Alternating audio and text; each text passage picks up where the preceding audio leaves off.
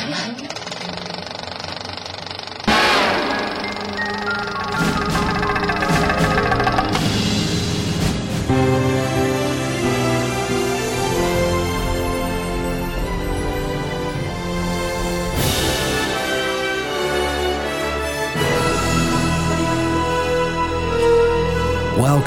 to the AV Podcast Movies Edition, presented by Phil Hinton.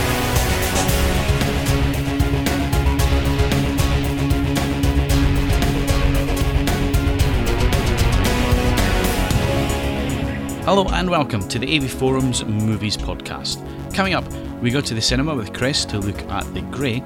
We review Repo Man and The Rocketeer on Blu-ray and Pixar's Up on 3D Blu-ray. Plus, we also look at this year's Oscar nominations.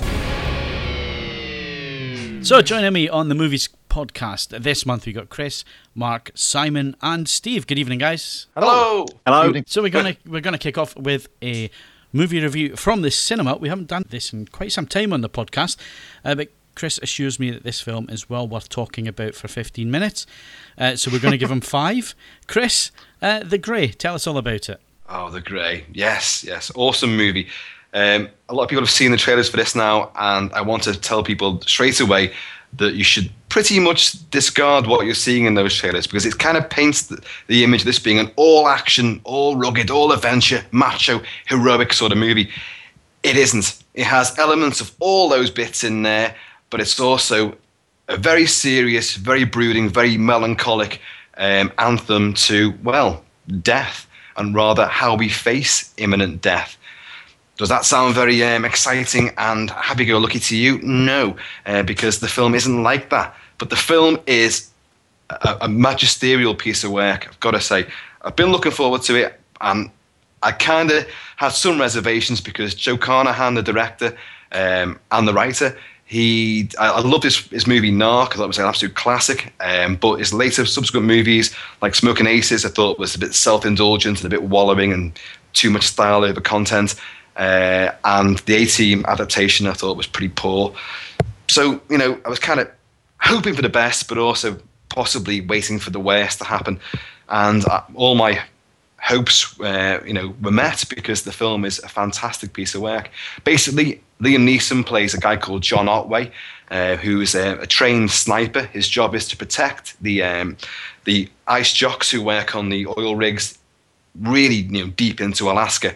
He keeps the wolves at bay, literally. And there's obviously a tragic past to this guy. There's something haunting this fella. We see flashbacks to a loving, doting wife and, nice cozy moments that they've had. But this guy's not very happy with his lot at the moment. He's a bit of a miserable sod. So, end of their tour, he and a bunch of these hard asses get on the plane to go back home with some well-earned R&R. Sadly, fate's got another, option for them, and that is where it sends the plane crashing out of the sky. It crashes into the snow and ice, thousands of miles from, shelter, safety, and civilization. Only a handful of people survive, and luckily for them, John Otway is one of them. Now, this guy is obviously a bit of an outdoorsman. He knows a thing or two. He becomes a natural leader. He tries to band these people together and lead them, well, to safety, if it's at all possible to do so, knowing that no planes are going to come anywhere near them before they freeze to death. And sadly, they might be thousands of miles from civilization, but they're right next door to a pack of extremely ferocious, monstrous, nightmarish wolves who don't want them around, and then spend the rest of the movie pursuing them step for step across the wilderness, taking them down one by one. So you're talking part adventure, part horror movie, part existential anthem to, mortality. That's what the film is. There is plenty of action in it. Let me assure you, there is plenty of action. But in between the action and the wolf attacks, there's a lot of very intense, brooding, soul-searching analysis of the individual characters who survive, the initial crash anyway. And Neeson gives a towering performance. A lot's been said about it, that it could be the performance of a lifetime. And I can't possibly argue with that. He owns the movie. You can't take your eyes off him. He is absolutely magnetic in it. Of course, we all know about his recent loss of his wife. So, it's difficult to separate that from what you're seeing in the character, mainly because when this guy hurls grief and abuse at a completely impotent god in the sky, you're seeing what looks like the real rage and grief of Liam Neeson, the man. And, as awkward and as uncomfortable as that may be to sit and watch, it's absolutely riveting. You believe the character, you're compelled to sympathise with him. Alongside Neeson, who is a tour de force in this movie, you have a fellow called Frank Grillo, who last seen in Warrior, he was the Joel Edgerton's fight trainer, and a lovable, likeable, affable, charismatic guy he was in that. He so isn't in this, an argumentative, antagonistic, violent, volatile ex-con. But you believe him. You believe him so much that you want to see him get torn limb from limb, because he challenges authority, he challenges Neeson, who knows what's best for everybody. He's looking out for everyone. For God's sake, leave the guy alone, give him a break. But no, he won't do that. But the great thing is, you're going to see this guy turn around. It's a cliche, all these guys, how many films have we seen where it's a group ensemble and they've all got the individual characters, and they're thrust against the ordeals, trials by fire, obstacles and hellish situations, and they come to terms with one another and who they are inside. Yeah, we've seen it a million times. Yes, this film will not deviate too much from that path, but what it does do, you really do genuinely care about these people, and it's not uplifting. It's not like, oh, they become a better person and the world will be better now that they survive. Because this movie, and I have no qualms about saying this, do not go into it expecting a happy ending. It isn't that kind of film. It's deliberately set up to be like that. You kind of know from frame one that this isn't going anywhere nice. And that may shatter some people's ideas of a good night out at the flicks, but the film is a terrific piece of work that gets inside you. It makes you question a lot of awkward things. It moves you in many, many ways. It excites you. It terrifies you. My God, I'm kind of sidetracking the wolves. The wolves. I love wolves, folks. I love wolves. And folklore has taught us that they're monsters to be feared. We all know the reality is a different thing. They're loving, sensitive family creatures.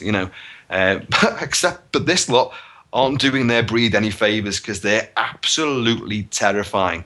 There's many scenes of them where you don't even see these guys, and they are, when you do see them, a combination of CG, real life wolf, and animatronics.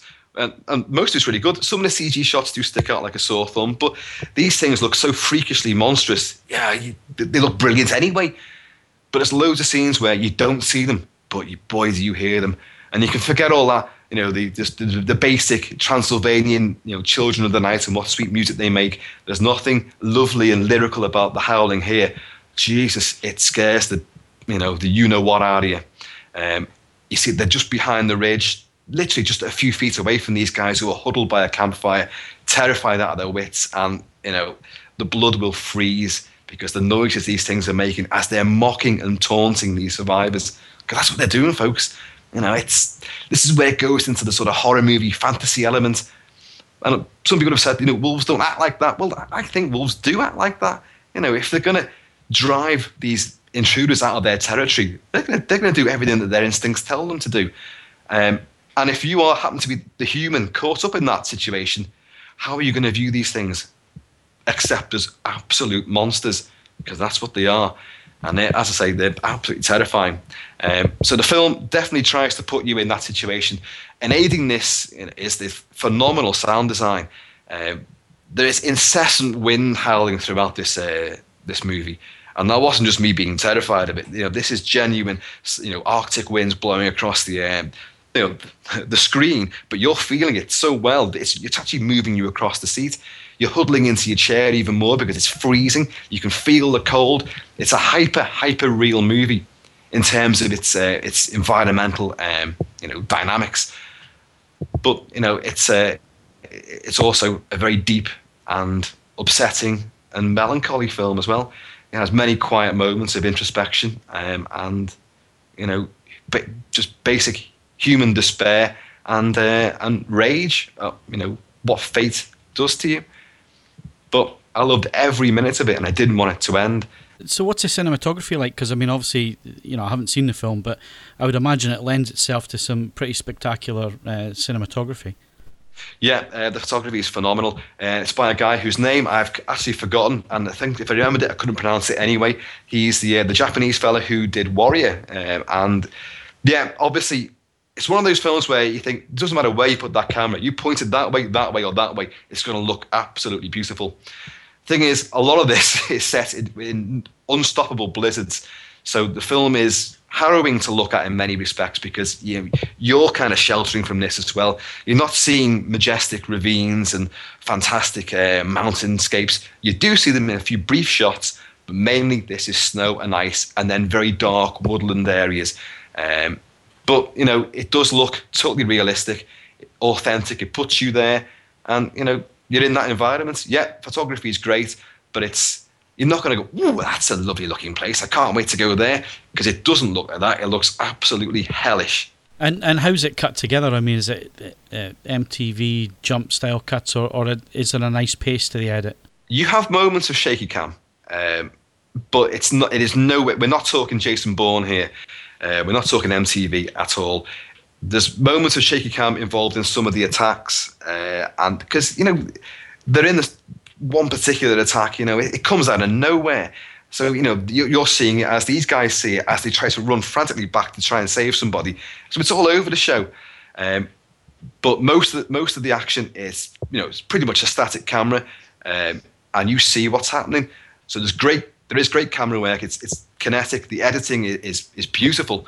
Most of the movie is actually quite languid, thinking about it now, because you've got a lot of static scenes where it's just a group of people around a campfire or huddling against these terrible Arctic winds, and Neeson's face commands most of the frame in most of these sequences, and it's you're not going to have a headache or nausea from watching this movie, but you might have hypothermia and a severe fear of wolves.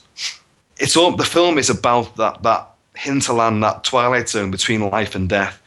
Basically, these survivors of the crash are all in the dead zone.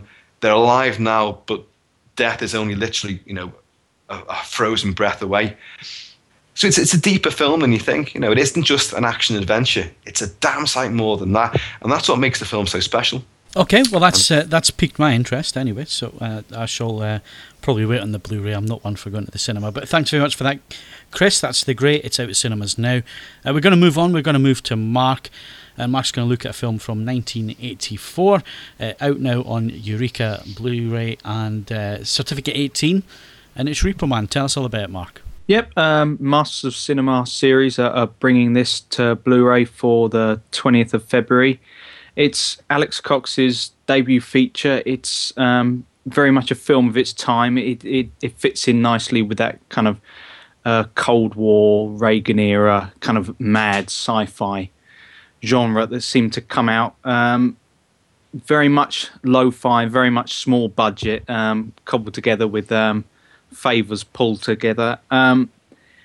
It's very much a cult film. It's very much you have to be in the right mood to watch it, but it's very cutting. It's very satirical in a way that perhaps the initial atmosphere you wouldn't necessarily associate with it. About basically a disaffected young Californian white youth, Otto, played by Emilio Estevez, loses his job at a supermarket and ends up falling in with repo men who legally steal back cars that people haven't kept up the payments on. It's a bit of a social commentary in some ways about commercialism and about the way in which kind of American society was going in the Reagan era and the like. But it's also got this wonderful kind of Lynchian undercurrent of mad conspiracies and just overall paranoia of the kind of atomic age. And it goes into sci-fi, but it's one of those films where you have to keep watching. There are lots of little asides, little things that you think are throwaway kind of oddball lines and madness and the like, but it all kind of pulls together in what's called this lattice of coincidence. I absolutely love the film. partly because I love the soundtrack. It's got a lot of classic American punk on there, Black Flag and Iggy Pop. And as I say, it's a bit of an acquired taste. You'll see some of the effects are obviously poor, but they're supposed to be, and it becomes that becomes part of the fabric of this dark humor. Everything's mad, everything's oddball. You know, you've got there's a Chevy Malibu that everyone's chasing. It's kind of, you know, Catch the Pigeon style. Everyone's going after this car. It's being chased by the Repo Men, by these Hispanic rival Repo Men, the Rodriguez brothers. They're secret government agents, all looking vaguely Aryan, and a woman with a metal hand going after it. It's got lots of madness, lots of quite smart observations as well, and it's brought to Blu-ray in a very smart style. 1080p ABC codec, presented in 1.85:1. They've clearly put some work in. Print damage has been minimised. It looks brighter, it looks clearer, it looks fresher than it has done. But they've retained good contrast in there. That comes across in the opening title sequence, the black against the green of the map, and the red punch of the titles themselves. It's low budget. It was an 80s film kind of thrown together, so it was never going to look startlingly great. It was never going to look mind-meltingly beautiful on Blu-ray, but there is that extra level of detail there, and the depth that's been brought out is something that will possibly surprise some. The detail goes throughout the frame, and somehow it has just that little bit more of a pop to it than it's previously had. The sound, DTS HD Master Audio 2.0, they've given us the monaural track there, and also a separate track with just the music and effects for pretty much for purists only. Sound isn't. It's hard to judge really. Sometimes it was never going to be the widest, most dynamic track. Some of the music does. You really want there to be a bit more bass in there. You really want it to have a bit more pop there. But overall, you can't really complain about that. And then when you move on to the extras that they've given us, which, you know, you've got interviews, you've got the deleted scenes, you've got, you know, they've even talked to the inventor of the neutron bomb about some of the science and also about morality and the like. But it's got the TV edit, which has never been on a home format before, where they, you know, several scenes cut and a few scenes popped in, and they had to redub for basically for network TV, so overdub for some of the profanities and the like. Standard Masters of Cinema, they throw in the big booklet in there as well about lots of things to do with the film, and the interview with Harry Dean Stanton, entitled Harry Zen Stanton, is particularly noteworthy simply because he's this aging actor with a certain amount. He's always had this gravitas and a certain amount of charisma, and you just think sometimes those kind of actors won't be the same when interviewed. But he seems just as far out as the film itself. Yeah, as a package, it's very hard to fault. If you're a fan of the film, then I'd definitely pick it up. If you're not, but you seem intrigued by it and you like that kind of off-the-wall, kind of zany conspiracy theory, paranoia type comedy with action in there, then it's definitely worth a look. I haven't seen this film for years and years and years. First time I remember seeing it was on Alex Cox. He used to have Movie Drone. That's it. It was Movie Drone, BBC Two, wasn't it? Very late Sunday evenings. And he introduced his own film, and that was the first time I saw it. He presented his own film. Yeah, he presented his own film, along with other ones, of course. But I just remember sitting there looking at him, what the hell is this all about? I don't think I was quite old enough to really understand what was going on. It just seemed completely out there. That car with the thing in the boot that people were looking at. You're not old enough now. Why, thank you, Chris. Yeah, on their dead Nobody aliens is. in the boot of that car.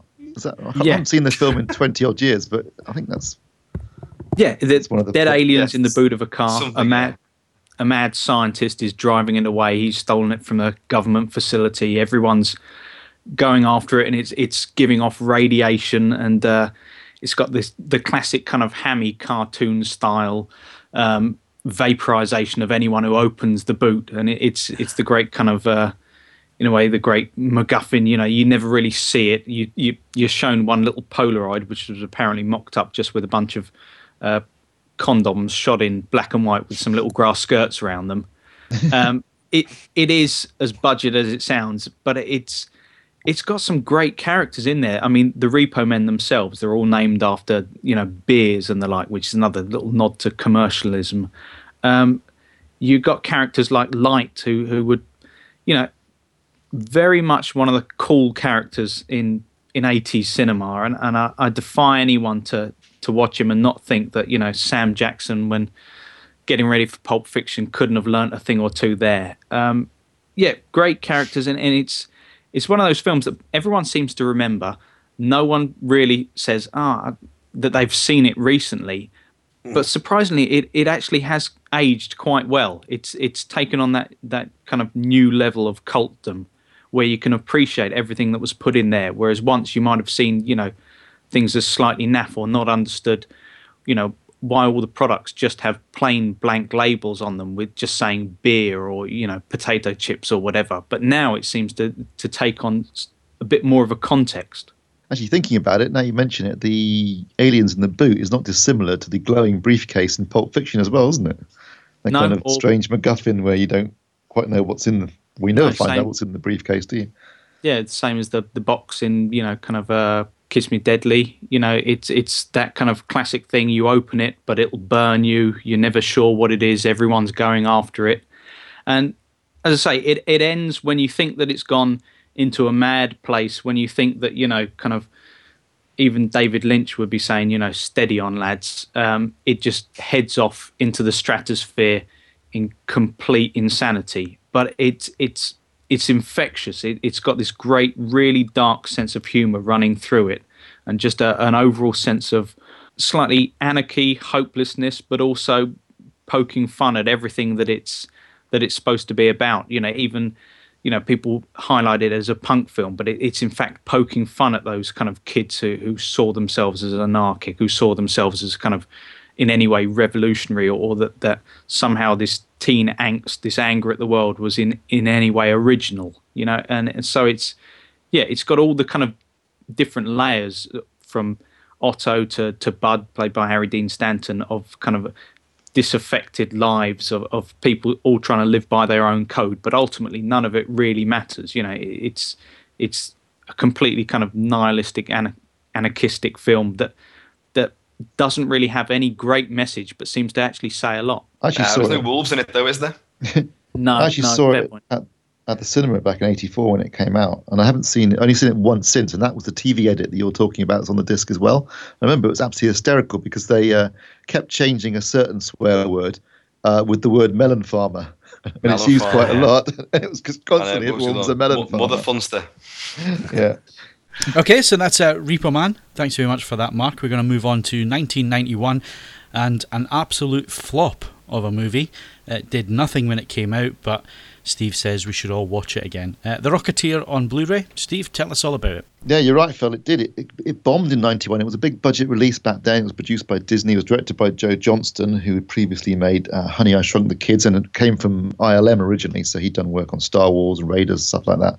And yeah, it bombed, much to everyone's surprise at the time. And much to my surprise, because I saw it at the cinema in '91 and absolutely loved it and couldn't understand why no one else was going to see it. It got a non-anamorphic DVD release in the late 90s, and it had nothing since then. So this has been well overdue for a decent release. And thankfully, last year, Disney did a full restoration on the negative, and they actually did a screening with the cast and crew, I think at the El Capitan in LA last year as well, which apparently was filmed. And then finally, at the end of last year, they did a Blu-ray release. Now, the picture and sound are absolutely superb.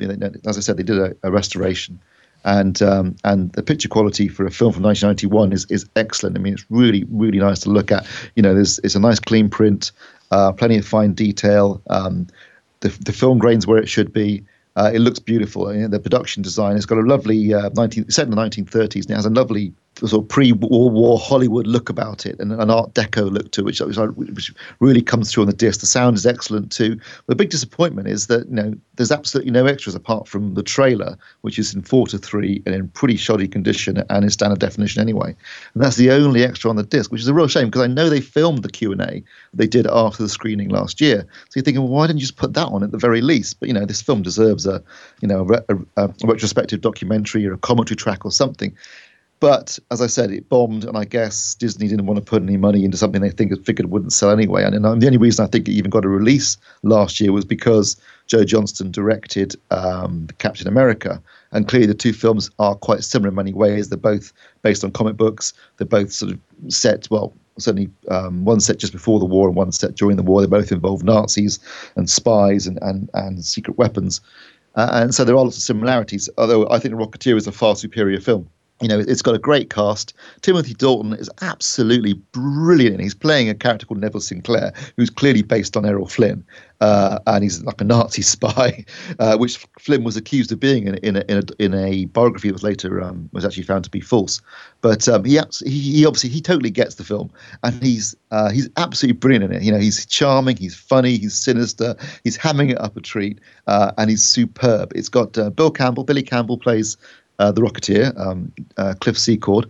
Again, very charismatic, nicely. I don't know what happened to his career. The guy was great in this, but obviously the failure of the film pretty much finished him off as in terms of his career. It's got Jennifer Connelly, 21-year-old Jennifer Connelly. I don't think anyone's ever looked more beautiful on film than she does in this. Absolutely stunning.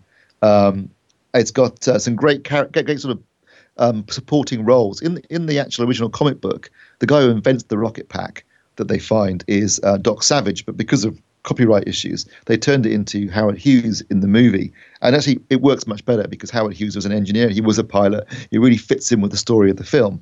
And there's some nice little jokes involving Howard Hughes, one involving the Spruce Goose, actually, which is quite good. There's a fantastic joke involving the Hollywood land sign and what happened to the land bit on the Hollywood land sign. This is really funny. It's a brilliant movie. It's got great effects. Even today, the effects stand up because a lot of them were practical, which was quite clever of Joe Johnston. Because it means it hasn't aged really. I mean, there's a few, there's obviously some optical effects in there, but it really has aged really well. And the production design, as I said, is absolutely superb. It's a really loving attention to detail in terms of 30s design. There's also some really nice little extra moments, like they've got a villain in it called Lothar, a lot of reviewers have criticized, being unrealistic, but actually he's based on a real guy called Rondo Hatton, who suffered from a disease that made him very tall and very disfigured, and the guy had played heavies in B movies his entire career, and that's who Lothar's designed on it, and that's a nice little touch to people who know anything about sort of early 30s Hollywood B movies. And overall, it's just a fantastic film. It's great fun. It's entertaining. It's everything that going to the movie should be about. And I still to this day never understood why it was a bomb. But anyway, it's out on Blu-ray now. It looks and sounds great. Yes, there aren't any extras, which is a shame, but it still looks and sounds great. It's a fantastic film, and if you're a fan, you've probably already got it. And if you're not, please go and buy it. It really is worth checking out. You won't regret it. You'll enjoy 2 hours of fun and have a big smile on your face at the end of it. And that isn't that what movies are about at the end of the day? Probably use it as an antidote to having watched The Grey. Before you slit your wrists after that one, put on The Rocketeer, go to bed happy, and think about Jennifer Connelly when you get there. Mind you, she's as hairy as a wolf, though. What are you talking about? In those Chris? early days, and I'm afraid Blu-ray is where you see it. And the eyebrows meet in the middle. She's got really hairy arms. I think it's a plague of dark-haired women, though, isn't it? She's aged a lot better. I know everyone adores her, but I always thought she's a bit hairy for me, girl. But she looks awesome. You love wolves. I do. Yeah, but I don't want to mate with them, though. Yeah, you reckon? Stroke them, yeah. Look, no, this could deviate far too badly, so we better get back on track. The Rocketeer is a great movie. I loved that at the time, and couldn't believe why it bombed either. That disc that's come out, it does say on it somewhere, one disc edition, doesn't it? Which kind of leads you to expect that disc 20th anniversary edition, but. That's it. I mean, maybe we'll get another. Maybe they're just testing the waters. If it sells well, so buy it, guys. If it sells well, they might bring out a special edition with maybe documentary stuff like that. Or maybe Joe Johnston was too busy with Captain America at the time to really give it its full attention. There might be another edition later. I hope so. Yeah, hopefully so. Yeah. I'd love to see a documentary and listen to a commentary track. But I mean, at least I've got it in high def now. I mean, after years of only having it on non-anamorphic DVD, I got it on high def, and it was just as much fun as I remember it being, and I really enjoyed watching it again.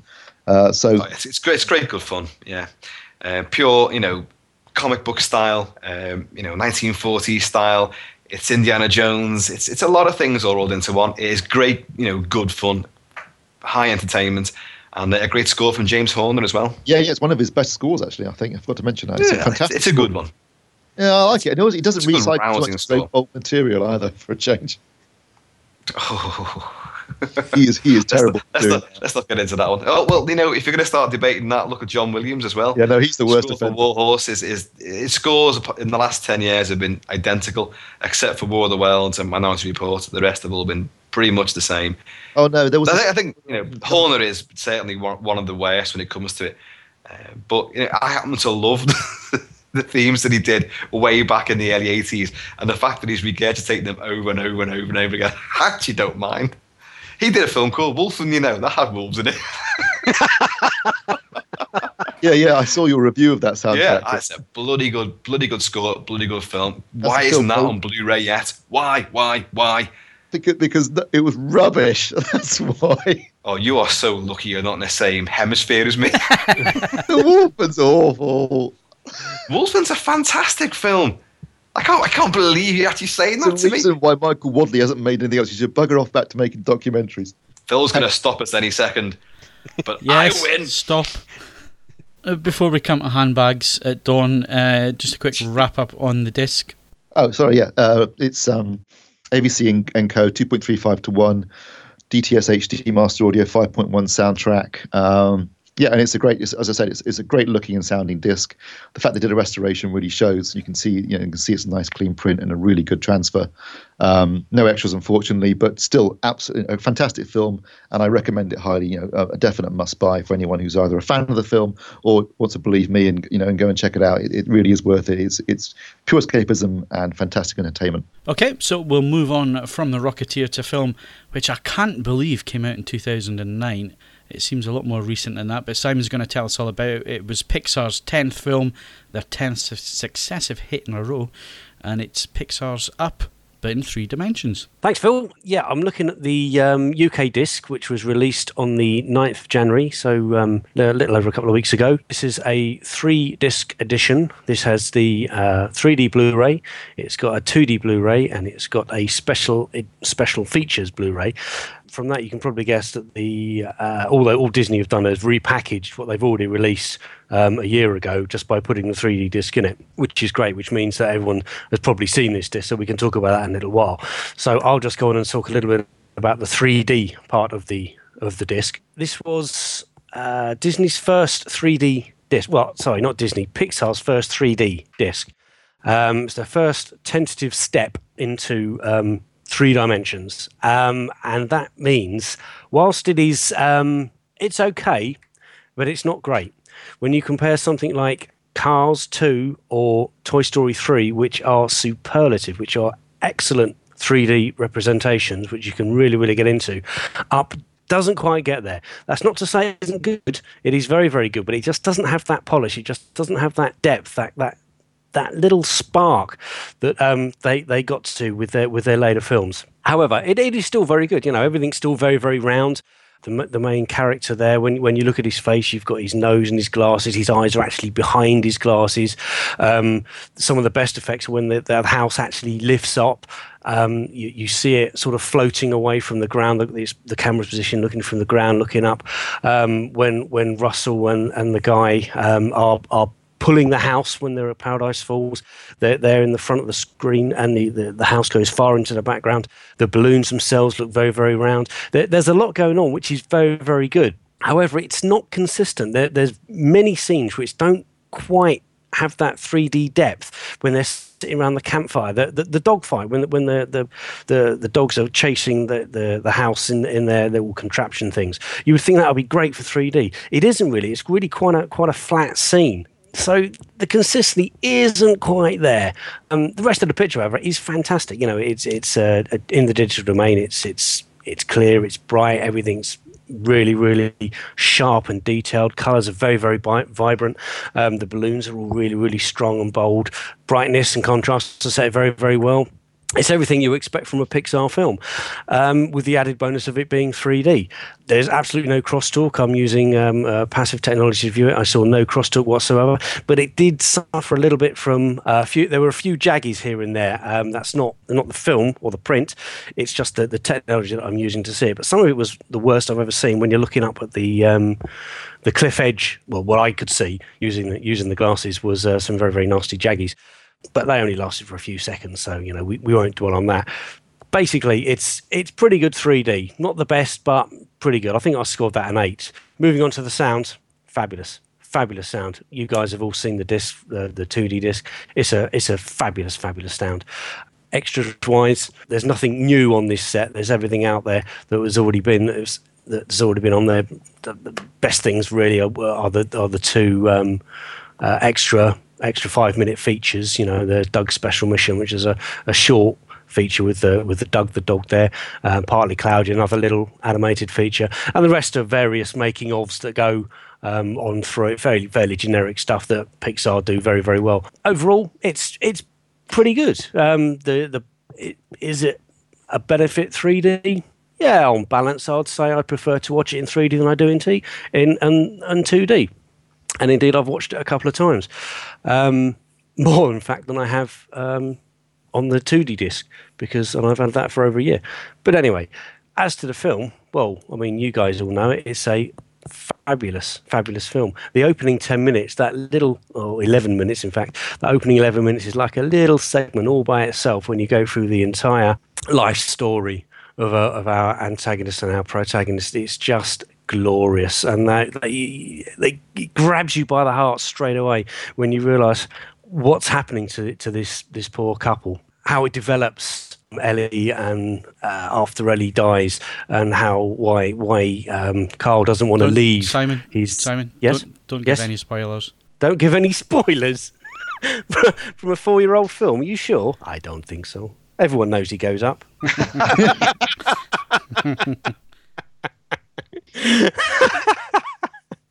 All right, then. I'll leave it to you. Yeah, I agree, Simon. It takes a lot of courage to have a heart-rending sequence in the first 10 minutes of a film, with the audience all blubbing their eyes out. Especially in an animated family movie like that. Yeah. However, I do think that the film's reputation is pretty much made by that first 10 minutes. And I don't want to sound controversial here, but I don't think the rest of it actually is as good. I think one of the big problems for me is that they get to Paradise Falls pretty much instantly. There's no sense of it being a real journey or a struggle. I mean, they just go up in the thing and then they're there. And then they're stuck in the same place for the rest of the movie, which again feels a bit unimaginative. So I do feel that to a certain extent... That's Pixar, though. Pixar don't play by the rules. They bend the conventions all the time. Yeah, but if it doesn't work, then there's no point doing it. And so if you'd had an epic adventure of them trying to get to Paradise Falls, that would have been the obvious route to have taken. I mean, obviously, a lot of things could have happened to them in between, but they just mess around with what you expect from a movie. Going to South America is a fair old way from where he's starting from. Yeah, probably would have been fun, but I still enjoy the way they've done it now, and I like the way that they do things from a different viewpoint. They don't go the accepted route. So all your adventure takes place once they get there. You've had a few ups and downs and comedy moments, and you've had, as we've all agreed, that opening montage is truly splendid cinema in its own right, and a lovely, heartwarming and heartbreaking little story right then and there. You could get up and go after that bit and still feel completely satisfied and fulfilled by it. But no, you've got another whole adventure to go through with they're not wolves, are they? The dogs. Actually, the dogs are brilliant because they really nail dog mentality with those dogs, don't they? Yeah, squirrel! I've just met you, but I love you. You were all meant to do that. Yeah, it's a fabulous movie. It's one my kids didn't really get it at first, and I think that's another part of the mystique and special kind of aura that Pixar have. Some of the stuff like WALL-E, it's very adult, it's very mature in many ways, but it's beautiful to look at. So the kids sit there entranced, but they don't get it, they don't understand it. And then, like my little girl, when she first watched up, I said she'd like that movie, and she just nodded. But she said, "Do you want to watch it again?" And she said, "No, I don't want to see it again. And yet the next day she was going over to the other pile of their Blu-rays and DVDs, and she was seeking that one out, and she's watched it numerous times since. I don't think she understands it even now, but it's irrelevant. They're still captivated by it and carried along in a little story, which does make them, in their own little world, question things that they wouldn't normally do with the typical Disney fare, So there's a lot that goes into Pixar movies, a lot that separates them from the run-of-the-mill crowd of animated movies. I have got a question though, which is at the beginning of the film, the young Carl is watching a newsreel at the cinema with the adventurer, and then he finds him at the end. How old is that guy supposed to be? Yeah, that is something as well. He hasn't aged a great deal, has he? Well, he must be like 100, based upon the idea that Carl's in his 70s and that guy must have been in his 30s in the movie reel. So it makes him 110 actually, by my reckoning. Steve, it's an animated movie. I know, but winning suspension disbelief is one thing, but it has to make sense. You're just house. I know it involves a flying house. Yeah, but and dogs that can talk. But actually, the flying house was on Discovery the other night, where they were challenged, can we make a house fly with balloons, and they did it. So yeah, there was some documentary on, and it was something like an engineering challenge. Can you do this? And they did it, and it looked like the house from Up. They were flying it with balloons full of helium. Simon, you mentioned in the extras that the shots are there now. Are those 2D or 3D? No, they're 2D. Oh, that's a shame. I don't even know that they were. Yeah, I don't even know if they were rendered in 3D. There's no extra content at all. No 3D extra content whatsoever. It's basically just the film in 3D on a disc in the same package that has been released a year ago. Okay, well, that's Pixar's Up. It's now available in 3D. If you want to read any of the reviews that we've mentioned this evening on the podcast, then head over to avforums.com/movies and take a pick and have a read at the reviews there, which go into a little bit more detail. Probably not on Chris's side, but a little bit more detail on others. To wrap up tonight's movies podcast, it is Oscar season. The nominations have been announced. And Steve is going to tell us all about it. Obviously, on Tuesday, Tuesday of the week this is being recorded, they were announced, and the front runner in terms of nominations is Martin Scorsese's Hugo, which is, of course, is his first foray into 3D. And the other most nominated film, with I think one less than the Hugo, is The Artist. So the interesting thing at the moment is the two most popular, or at least in terms of nominations, the most popular films contending for Best Picture and Best Director one is a 3D movie, and the other one is a black and white silent film. So it's quite an interesting juxtaposition of styles there for this year. I think in terms of the actual nominations for Best Film, that they have a choice of between they used to be 5, and then they changed it to 10, and now this year it can be anywhere between 5 and 10, and they've nominated 9. Most of them are the obvious examples. There's Hugo, and obviously there's the Artist. There's The Descendants, which is the new film by Alexander Payne, which has got George Clooney in it. It's also nominated for Best Actor. There is War Horse, of course, which is just pure Oscar, typical Oscar movie though. You can see that one getting lots of nominations. Surprisingly, Extremely Loud and Incredibly Close is nominated, which I think is universally regarded as being absolutely terrible.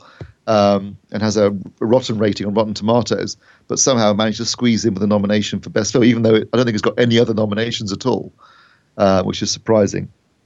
On the actor side of things, as I mentioned, there's Clooney, there's Brad Pitt for Moneyball, which I've got to say, I saw Moneyball last week, and I thought Brad Pitt was excellent in it. And for my money, he's probably one of the most underrated actors of his generation.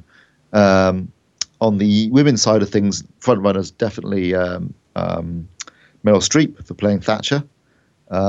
I haven't seen the film. Yeah, I was going to say. Another probably not so popular. Another War Horse.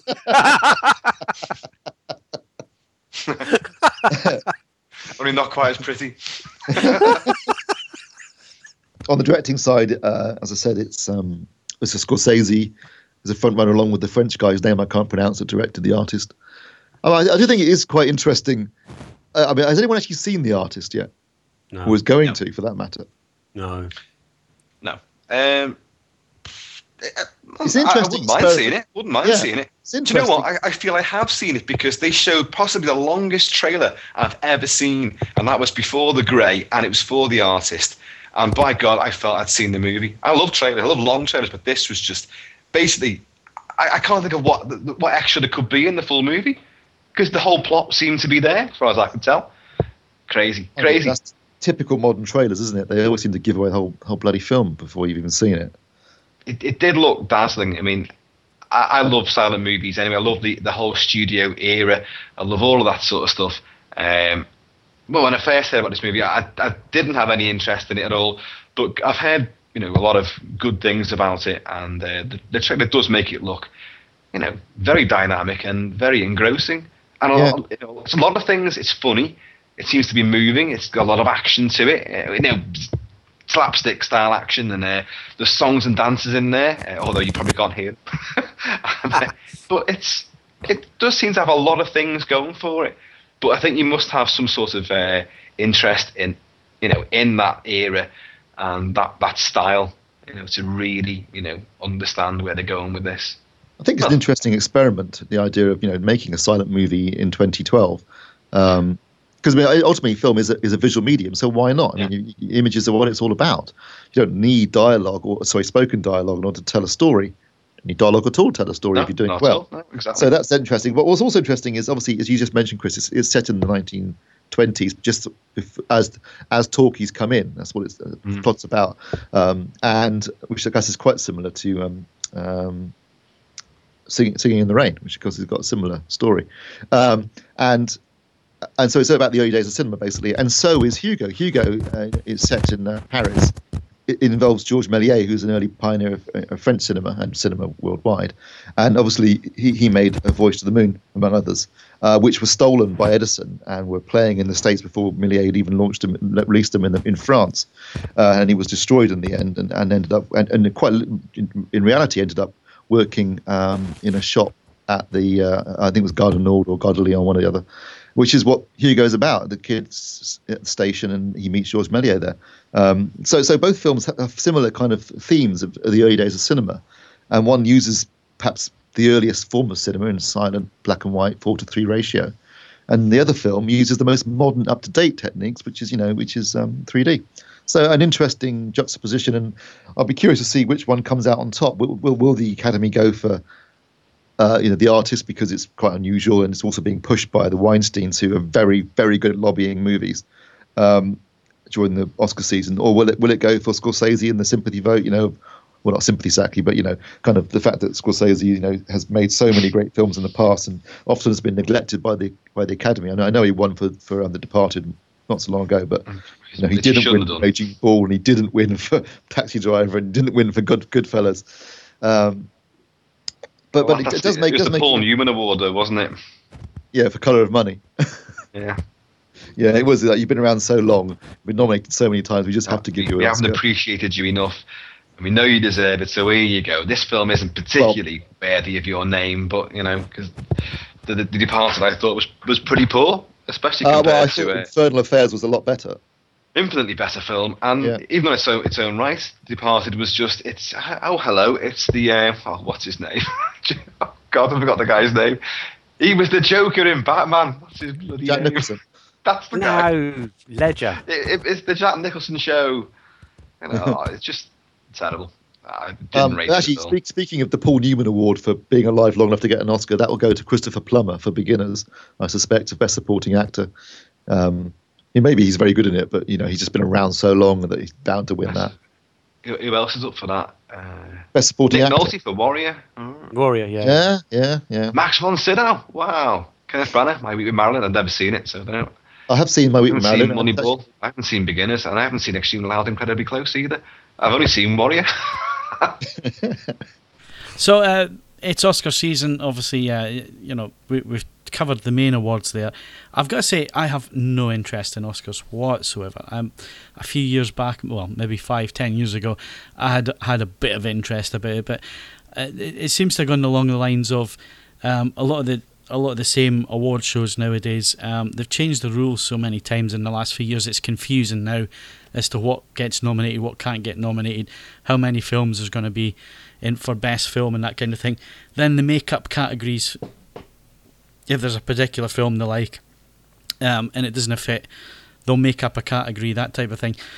I think it's lost a lot of its mystique. I think it's lost a lot of its impartiality, and well, you guys are saying, well, so and so's going to win this and so and so's going to win that, and you're probably right, because it seems to be that it's past its sell-by date now. It's a way of Hollywood slapping each other on the back. Whereas if you look at something like the Golden Globes, which we watched when we were out in the States, Steve, far better show, far better award show, lots of comedy in there, and lots of ripping into these Hollywood types who don't normally like getting it ripped. Yeah, courtesy of Ricky Gervais, who I have to say was on very good form in that show, although I think a little subdued after probably last year when he was really quite outrageous and got a lot of stick for it. But yeah, you're right, Phil. It was very reverent, which I think is quite a nice touch. Same with the BAFTAs. The BAFTAs used to be a dinner, so they'd be absolutely hammered by the time they got to the award season, the actual award giving, and people used to be going up completely smashed to get their awards. That was great fun in the old days, but now it's a bit like the Oscars. Everyone sits there in an arena, in a theatre, and so there's none of the boozing and eating beforehand, which is a shame because I quite missed that. Whereas I think at the Golden Globes they do still do the dinner and the drinking, which I think makes people a bit more loose-lipped when they get up to the stage.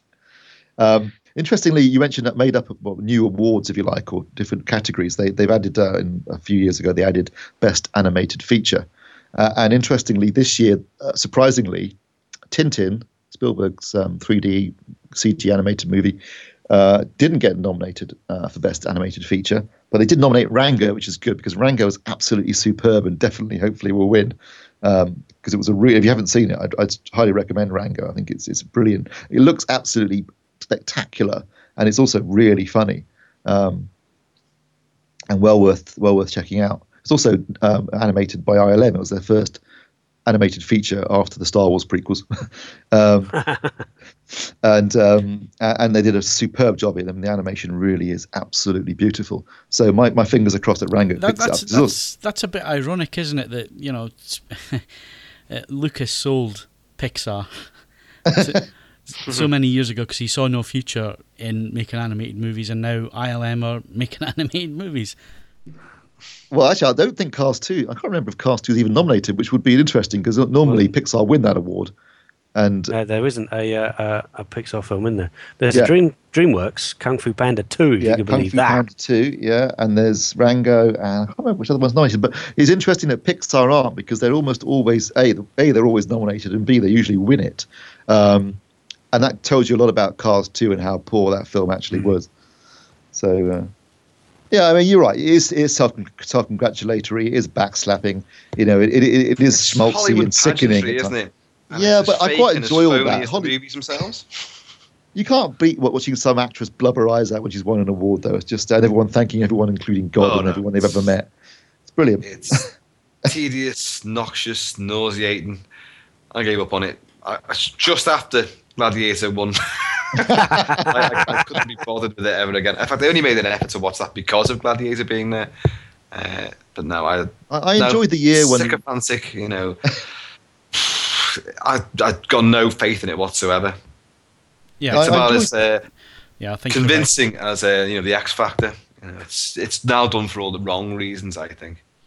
I have no interest whatsoever in the Oscars. I'm sorry. I stopped watching probably when Scorsese picked up one, and it just turned into a bit of a farce from there. I just don't really see the point in it. It's each year there seems to be a film that gets lauded more than everything else, and it will collect several awards that it doesn't really deserve. Best screenplay and best direction and best score and the like, when really what they're just saying is it's the best overall film, and so I'm afraid I just really don't have much interest. It's interesting you say that, because I think even though it was British film and all the rest, it's Slumdog Millionaire of the year that seemed to win everything. I just didn't get that. I mean, it was a good film, and Danny Boyle's a good filmmaker, but did it really deserve all that praise? Did it really deserve all those awards? Well, speech last year. I mean, that was a TV movie from what I saw when I watched it. I thought that's no way is that a big Oscar-winning one, like Best Actor, Best Director, Best Screenplay, Best Film. It's an inside job. Is that the best they could do? I mean, Social Network was better than that. They just get behind a certain movie, and obviously somebody owes someone some favours, and bingo, that's touted by everybody as being the best. That's no. So there's the grey. Put the grey in there. So there's an Oscar chair as well as an agent's chair. Is that what you're saying, Chris? I think so, and they're very close together. Yeah. All right, well, we've sadly run out of time on the Movies podcast this evening. We have covered quite a bit in there. If you like to see the reviews, again, head over avforums.com/movies to read all the latest reviews up there from the guys.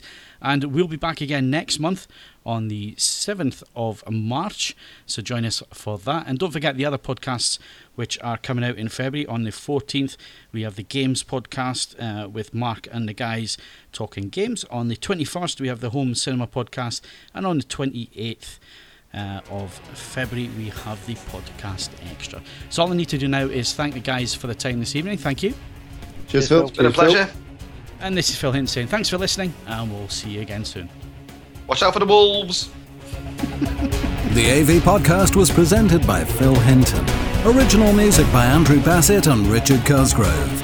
The AV podcast was mixed and produced by Phil Hinton, and the senior producer was Stuart Wright. All content, including sound clips and music, is copyright material and featured for promotional use only. The AV podcast is copyright M2M Limited.